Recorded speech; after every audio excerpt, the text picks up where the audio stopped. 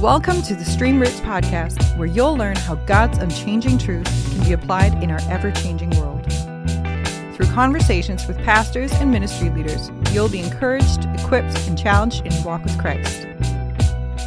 Stream Roots is designed for pastors and leaders in the church, but is helpful for all people. And now your host, Pastor Mark Pospisil. So glad to have you join us for this episode on navigating praise and worship in the local church. With me is my friend and producer of Stream Roots, the John Blasser. John, how's it going? Good. How are you, buddy? Doing well. Excellent. Enjoying the fall? Yeah, every day. All right. Bright colors, and it's not, well, actually, it just started getting dark earlier because we're in daylight savings now. Yuck. Sorry. That's all right. Glad you're here. Glad to be here, man. Yes. We have a special guest for this episode. Very special. Very special. Very special. Like super special. Uh-huh. Joining us in studio is the worship pastor of the Lakes Church. Yes. Eric Fritz. Yep. Welcome, Eric. Thank you for having me. He's not only a friend of mine, but an amazing worship leader. Can you tell us a little bit about yourself? Yeah. So I've got a wife, and we live in my parents' basement. 42 years old in my parents' basement. We're between houses right now, so we've got, hopefully next week we'll be actually in a home. But we have 4 daughters, 13, 12, 8, and 6. And I've been leading worship for probably close to 15 years now, at a couple different churches and in lots of different ministries. Kind of started off in like middle school, high school. Originally like with children's choirs, which that was fun. My mom led the children's choir at the church I grew up at, and just over time, I didn't go to seminary. I didn't come out of high school or college thinking I want to be a worship leader. It was not on my radar at all. But God had very different plans for my life, and got called into it through some really good pastor friends, and started doing middle school, high school, and young adults with an internship, and then got a full-time offer and full-time ministry probably 14 years ago. And so I've done it all from, Sunday morning, Wednesday night, student ministry things to choirs and orchestras and traditional services and contemporary services on Sunday mornings, blended gatherings, yes. All of it. And it was very much just trial by fire for a long time. But I had a lot of good, mentors and leaders and pastors who kind of helped me walk through, becoming the worship leader that I am today, or whatever you want to say. And it was definitely a calling that was put on my life, and I, am very pleased to have listened to God through that process, and has led me here, and been at the Lakes Church for just over a year now. And it's pretty great. Has it only been in a year? Yeah, last September. Wow. Yeah. Time flies. I feel like you've been here forever. It does fly. Time flies, and I said that time flies, and I feel like you've been here forever. So which one is it? I don't know, man. It's both. That's both. Time. Long days, short years. Yeah. Right? That's better. Short days. All right, good. Well, we're glad you're here. Eric does a great job, very anointed, very wise. We value him here at our church, and Barnabas Ministries, too, friend of ours. And so I want to jump into our discussion. Psalm 100 says this: "Make a joyful noise to the Lord, all the earth. Serve the Lord with gladness. Come into his presence with singing. Know that the Lord, he is God. It is he who made us, and we are his. We are his people and the sheep of his pasture. Enter his gates with thanksgiving and his courts with praise. Give thanks to him, bless his name. For the Lord is good, his steadfast love endures forever, and his faithfulness to all generations." Psalm 100 commands and compels us to make a joyful noise to the Lord, to enter his presence with singing. Singing to the Lord is so important and part of worship. Martin Luther once said, "Next to the word of God, music deserves the highest praise." Music can express praise to the Lord, prayers and petitions. It also proclaims the truth of the gospel to us. Colossians 3:16 says, "Let the word of Christ dwell in you richly, teaching and admonishing one another in all wisdom, singing psalms and hymns and spiritual songs with thankfulness in your hearts to God." We can all see and agree that music is central to the local church. So how do you navigate issues when it comes to praise and worship? How do you pick the correct songs for your church? What is the best ways to teach your people the importance of worship? What are the best ways to address people who get disgruntled by song selection? We're going to answer these questions and more in this episode of Stream Roots. So, Eric, let's start with something foundational. How do you define worship? Well, the best definition, and the one that I always go back to, at least for my context and, for where we are in culture and society and as a church, is an active response to the presence of God in your life. I think, the term is used in a lot of different ways, as far as like, it's a category of music that we listen to. It's thought of as, giving adoration to blessing.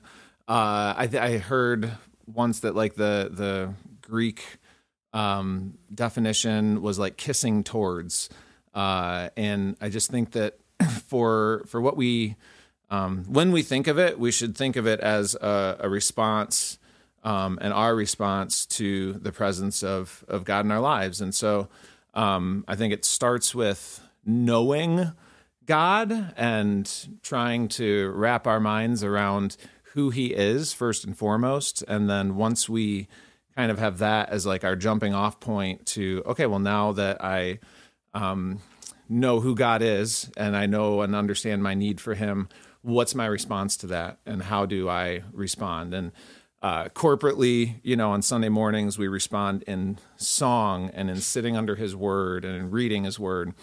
And there are also, ways that we just live our day-to-day lives as worship. The way that I love my wife, I like to think of that as worship in a sense, like the way that we raise our kids, the way that we just walk and talk with people and love people and maybe step outside of our comfort zones to do things that we wouldn't normally think of doing. But if I'm a child of God, and that's where he wants me and what he wants me to do, well, this is my worship to him, is surrendering my life to him and responding to his presence in my life. Yeah, I love it. It says, in view of God's mercy, present yourself to him as a living sacrifice. So this is your spiritual act of worship. Yeah. Worship isn't just, sometimes we view worship as like only singing songs, but it's how you live. It's responding to God's presence in your life. Correct. Yeah, it's definitely, ascribing worth to God. Yes. Absolutely. And, perfectly said, Mark. It's not just, about singing on Sunday mornings. It's devoting your entire life to the worship of God. So, well said. Yeah. But with that though, singing is really important. Why is it so central to the local church? Because if we had a service without music, it would be kind of like, yeah. It's just how is that so central to us? Because you see it as a huge part of the local church, and it's great, it's awesome. So why is it that that's the case? Well, and even in that verse that you read, it's commanded, like it's something that God knows that when we do it together, it's got multiple purposes and much benefit, I think, for us as individuals. Music is just a really interesting art form, and connects many different people from different ways of life and walks of life. I don't know if you know this. I think this stuff's really interesting. But like there are different scales in different cultures.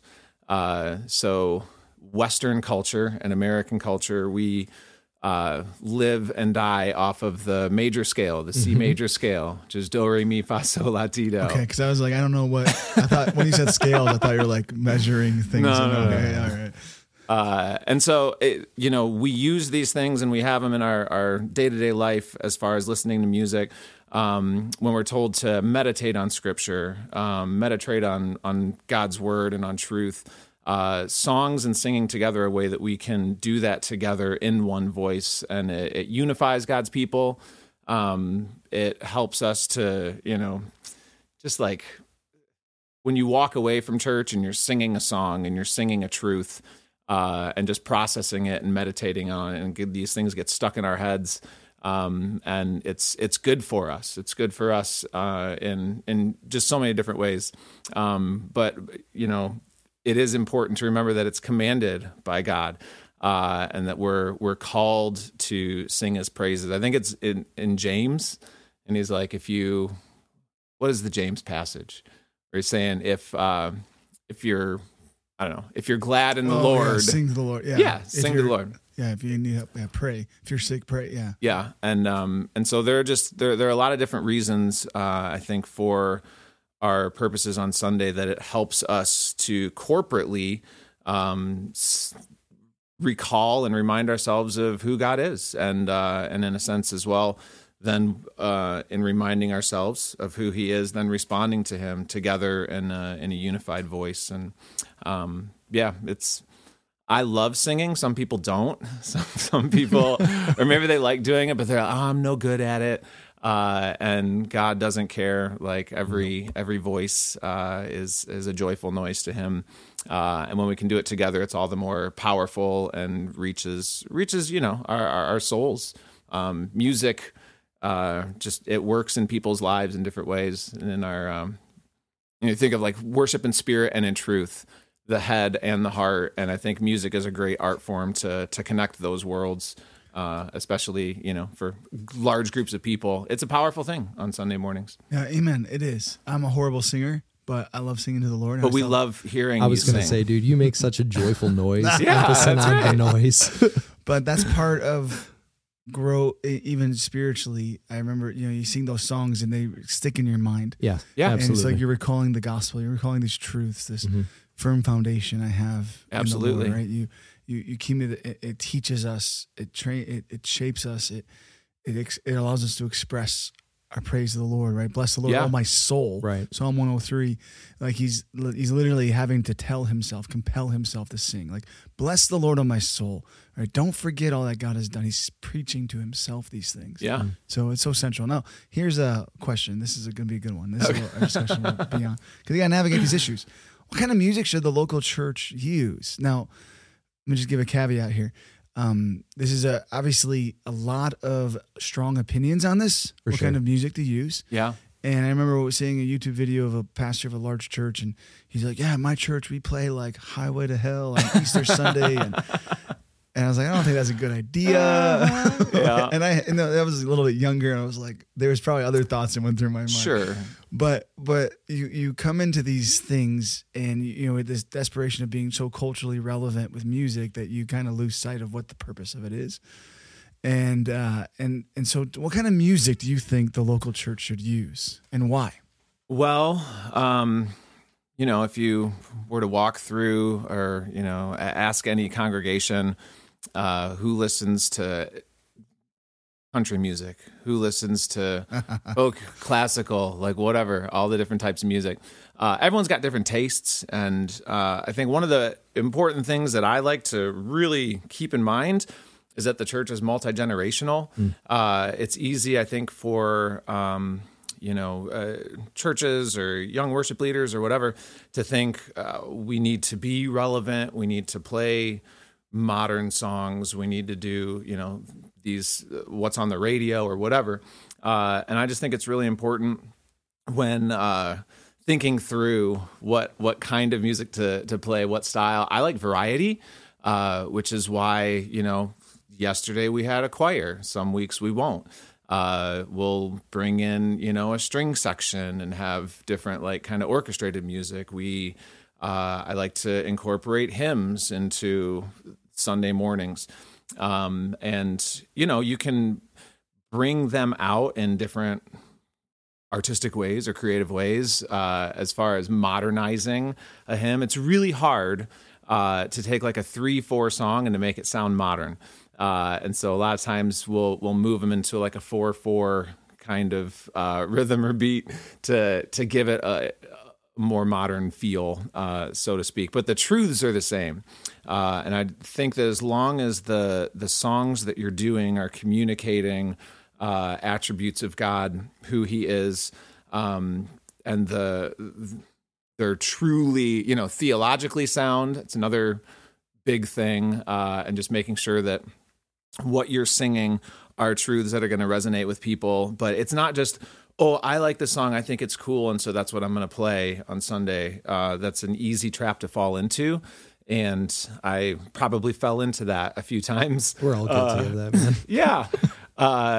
Because I like it, I think that everyone else is going to like it. And that's not the case. And so I think for different contexts and understanding that there are 80-year-olds in the building as well as 8, 18, 28-year-olds, and trying to find things that move everybody and that communicate truth to everyone that are going to resonate. And not everyone's going to resonate with this song or that song, but if the truth that's in those songs can grab a hold of them, regardless of the style that we use per se, that's what's really important at the end of the day. But you're going to get, everyone's got an opinion on what they like and what kind of music they listen to throughout the week. And my favorite was in talking to some of these guys, and I'd ask them, they'd say, "Oh, I think we shouldn't have drums." This is a few years back. We shouldn't have drums in a worship service. And I was like, "Well, what kind of music do you listen to?" "I like classic rock." I'm like, "So Weird. yeah." I'm like, "So during the week, you're getting into these songs that have drums and electric guitars, but on a Sunday, you don't think that's necessarily appropriate."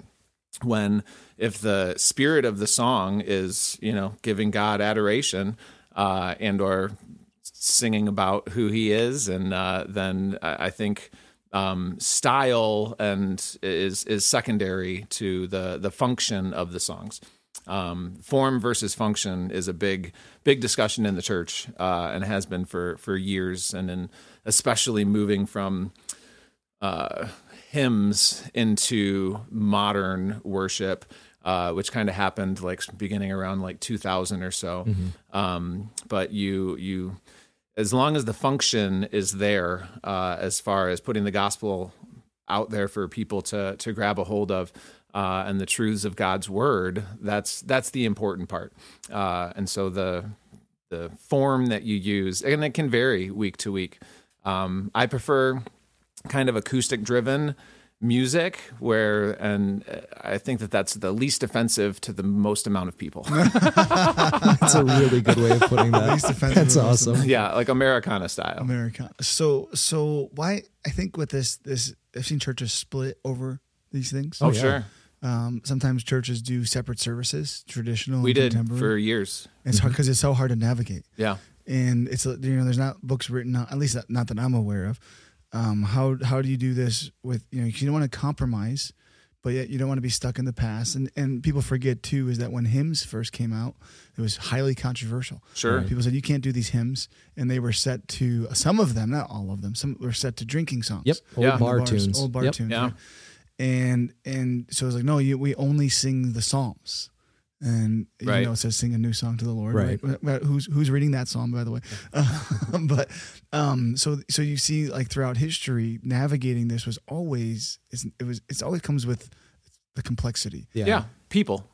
Yeah. Yes. And it's no surprise to the three of us in this room right now that worship, specifically worship leaders, worship pastors, it's the most scrutinized position in any church, hands down.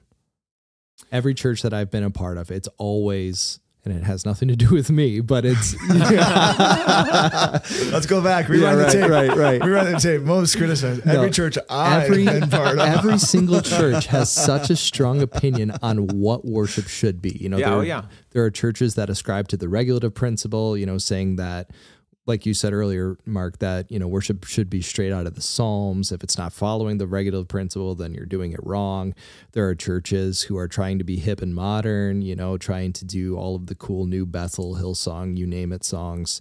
And, Eric, you put it so beautifully. At the end of the day, if if the songs that we're selecting are rooted in Scripture, they are, songs adoring the qualities of God, His greatness, our gratitude for our salvation, the grace that He bestows on us, all of those things, then, we're hitting the mark. And, stylistically, people will fall on one side of the aisle or another. There's nothing we can do to help that. Everyone has their own preferences. But the lyrics alone should cause you to worship. And if something's wrong because the style of the music is getting in the way of that, then I think you should check your heart on that. Yeah. No, I would agree. And there's a lot of opinions.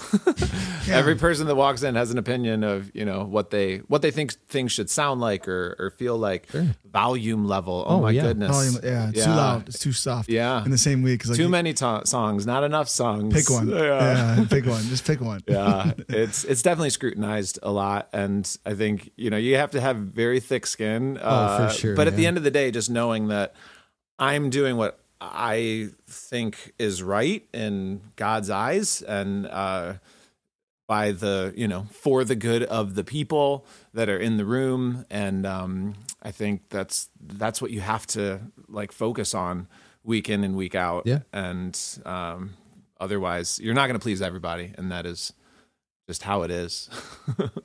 Yeah, and I think with some of that too, right? You think about what's the best music. Every church is going to be different. For sure. Yeah. Oh, yeah. So you have these different ones. I remember my in-laws go to one of the largest churches in America in Arizona. I forgot the name of it. But I remember when we visit, we go once a year and we visit, and they always sing songs. I have no idea what they are. And, I was like, oh, well, they're good. But I never heard these songs. They're actually not catchy because I can't recall any of them when I leave. Is that, of it. And so I think they write their own music. But I'm looking around. I was like, I don't see a lot of people engaged in some of this worship. Yeah. But I'm there once a year. Right. Know? So when it comes to picking these songs, you want this to where it's proclaiming God's truth. You're expressing praise to the Lord. It's congregational, singable. Because some songs are not congregational. Yeah, absolutely. So how do you navigate picking different types of songs? Well, I used to have this kind of written out, and it was in front of me all the time when I was kind of picking songs and filtering through things. And now it just kind of is out of habit. But starting with something that is true, that is either directly from Scripture or is directly based on Scripture. So singing songs of truth, and then having singable melodies. We don't have hymnals that we open up and we can follow where the notes go, and I can sing the alto part and the soprano part. And we don't have overhead projectors where we're swapping out, the lyrics and stuff. And people, there's got to be a sense of a melody that can sit in people's heads after hearing it once or twice, so that they can begin to engage with it.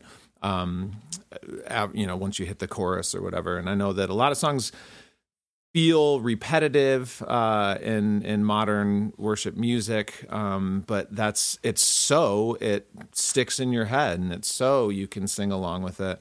There are obviously performance pieces that if you have an incredible singer with an incredible range and you can put them out there, well, that's not going to be a corporate song. That's something they're going to sit back and special music, so to speak. But the focus on singability, I think, is just really huge. And it's just funny because nowadays, so when I was growing up, the majority of hymns and songs were written for sopranos and baritones to lead. And so sopranos always had the melody and baritones always had the melody, and then altos and tenors were in the middle. And then once Chris Tomlin and that kind of genre started to get big, then tenors became the melody. And so what ends up happening is a lot of songs, if they're done in the actual key of the song, men, they're too high for men to sing. Mm-hmm. And they're I can't engage with this because, you're singing through the rafters. And where you might get a worship leader who they can sing that high, and that's their sweet spot and everything, but it's not about them, showing off their vocal skills or whatever. And so a lot of times we'll take songs and we'll drop them down a key or two so that it's more singable for the average, female vocal range and the average male vocal range. Because a lot of people, they're not picking out harmonies per se when they're singing along and stuff. And that is especially important, I think, when we have a choir, and you just pay extra close attention to it when you have 14, 16 other voices up there with you, and you want to make sure that, hey, this is singable for guys and girls, but it's not always easy. And especially, there are hymns with really wild ranges, but it's also, it's fun to try and figure out, and it's fun to go through different songs, and you hear something and think like, this one is going to land, or this one, I like it, but the people won't. And yeah, it's hard water sometimes to navigate. And I've also seen though, where, churches who are not necessarily, modern, and they'll try and do modern music, but they do it in an old school kind of way, and it just does not work. And you'll hear a song that, was written in the last 3-4 years. The one that my wife and I went to this church, and it was No Longer Slaves. But it sounded like it was still 2001, the way that they sang it, 3-part harmony the whole way through, the instrumentation and everything.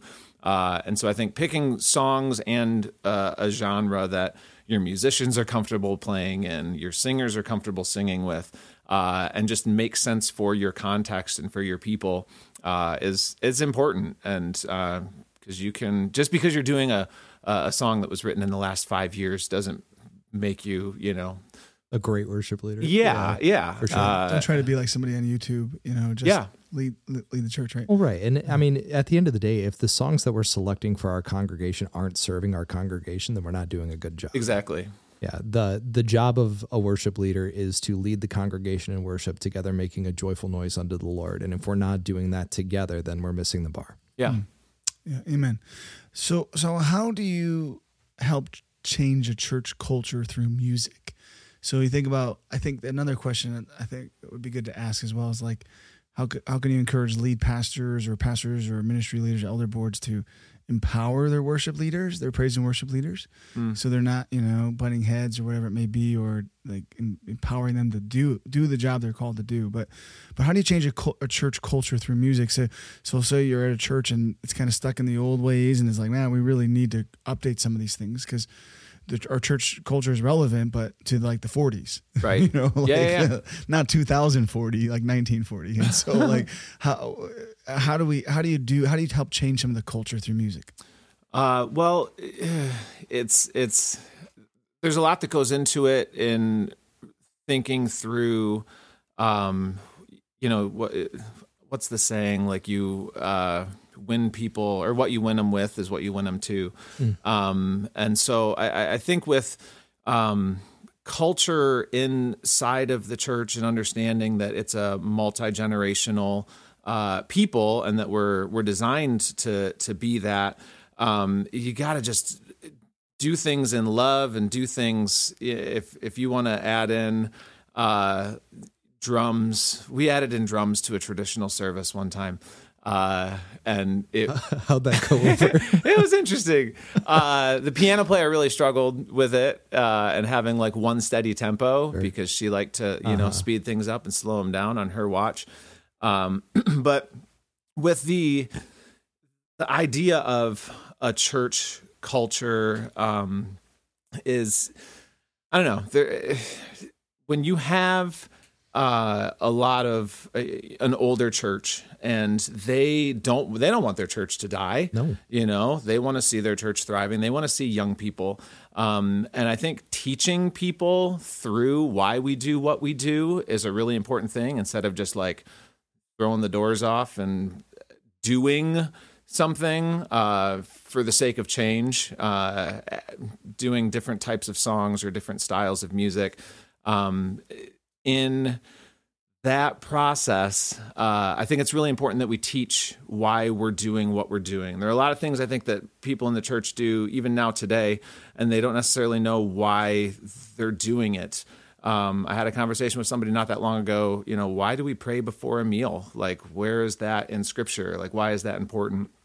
And so walking people through in a very loving, gracious way, that, hey, we're going to start incorporating some different types of songs or some different types of instrumentation onto the stage and in what we do on a Sunday morning. And it's not because we don't want to honor the old anymore. It's not because we don't think that that's relevant anymore. It's because we do want to change our culture, and we want to have younger people engaged with what we're doing. I think it's really interesting that in like kids ministry, you go in and it's videos with motions. Try doing that on a Sunday morning and I had to jump and sometimes we do when we have like family services, and we'll do some of these like kids songs. And the progression though in elementary age worship and then middle school worship, and it might be like a student pastor with a guitar and his wife is singing, and then into high school, and maybe one of the kids picked up drums, and one of the kids picked up this instrument or that, into what we do on Sunday mornings. I think what's really interesting and what I found is that the more you have, things like choir or things like orchestra, a lot of people think that, that's very dated in a sense, but you get more people involved that way. Yep. And what I like, one of my kind of running mottos is I want people in the congregation to see themselves represented on stage. And so I want teenagers to see a teenager on stage. I want older folks to see older people on stage, women, men, like a variety. It's not just, an old man band or whatever. And that helps when people walk in if they see themselves represented in what we're doing on Sunday mornings, it helps them engage and to think, hey, maybe this is for me. Maybe this isn't just for my parents or for my grandparents. And so I think those types of things they're not that difficult to do. But then you get the idea of, oh, okay, well, are all of these people that are on stage, do all of them live lives that are, above reproach? And so there are different philosophies on that as well. And, who can be, playing or who can be singing. And, I think just navigating all of that with a clear vision in mind of, here's our expectation, here's where we want to go as a church, here's who we want to be involved, here's, and not having a target audience. We've talked about that before. We're just trying to appeal to 18 to 28-year-olds. Right. And now everybody over the age of 30 or 40 is like, well, this church is no longer for me. And while some churches, they might want to do that, and that might be, their philosophy, I think it's just important for us to keep in mind all the time that we're multi-generational and that we need everybody. We want the older folks, we want the younger folks, and styles of music and who you have involved and how you go about, picking songs that are older and newer, classics, and all of that can help to just really shape and form the culture from church to church. Yeah, I like that a lot.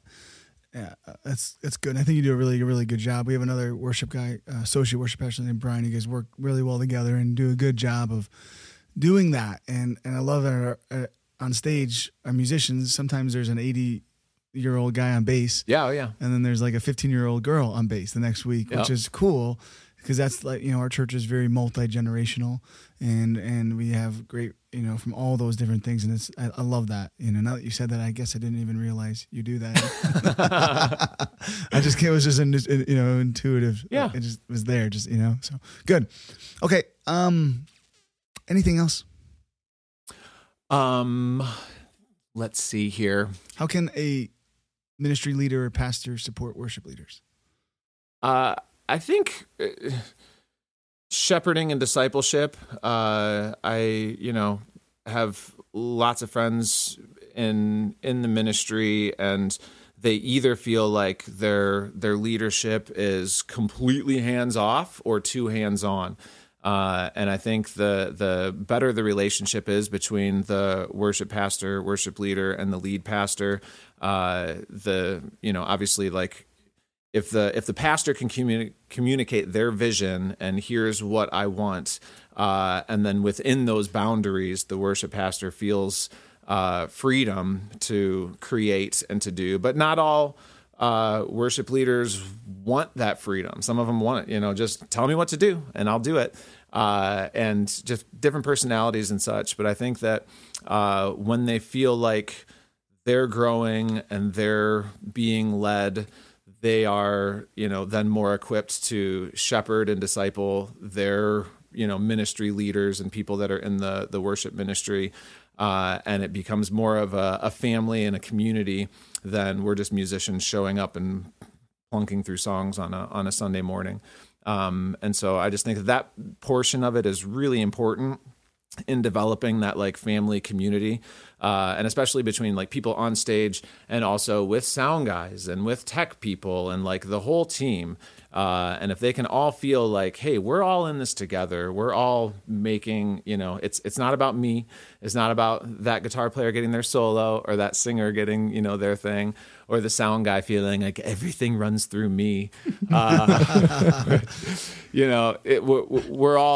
family, and that starts with leadership in the church and trickles down to the worship pastor, and then to the other people in that ministry. And so I think just the closer knit that everybody is, as far as staff and the ministry leaders and heads of different departments in different areas and such, just the more they'll be on board with what we're doing, whatever it is.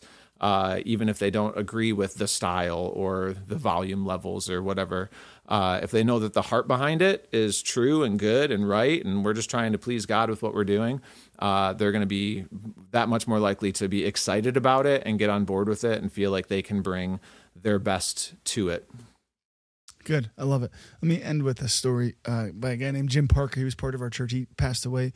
So Live with the Lord about 3 years ago, but him and his wife, Sue, they're probably in their 80s, and they were at church every Sunday, and they loved it. We got to spend time with them, and I'd go and have hot chocolate at their house and see them and visit with them when they were sick or whatever. And his wife would put marshmallow in the hot chocolate, which nice. It was good. Nice, cool. But I remember talking to him about where they're at and things of what God's doing, and him just saying, "Hey, I love this church so much. I love this community we get to be part of." And I was like, praise God, that's awesome. He's like, I don't really like the music. It's really loud, but we don't care because young people love it, and we just love worshiping God. And it's not what we would pick, but we don't care because this is the community of God, and we're just glad to be part of this. And I was like, man, I love that attitude. If we all had that attitude for everything else, all these other things too, including the music and all that stuff, how much healthier and unified would our churches be? My preference is I can give them up for the good of the body. So just the last thought there. It's good. Yeah, very selfless. Yeah, he was a great man of God. All right, Eric, thanks for being here. Thanks for your time and insight. Thanks for having me. Yeah, you were required. I'm joking around. After this will be your annual review. Right. Any real last thought? Any recommended resources?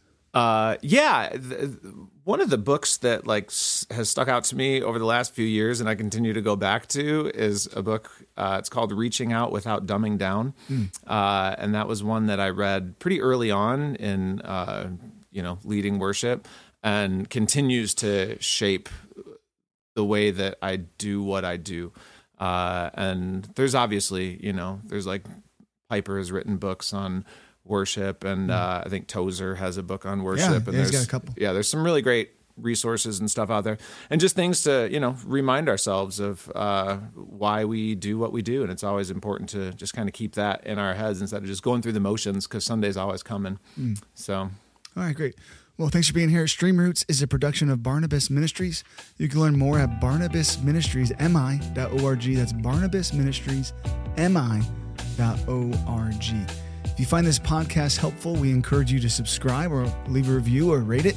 Maybe even tell a friend. It allows us to get God's word out to more and more people. We'd be grateful if you did. We release an episode every Monday morning. Stream Roots, drawing deep from the living water of God's word.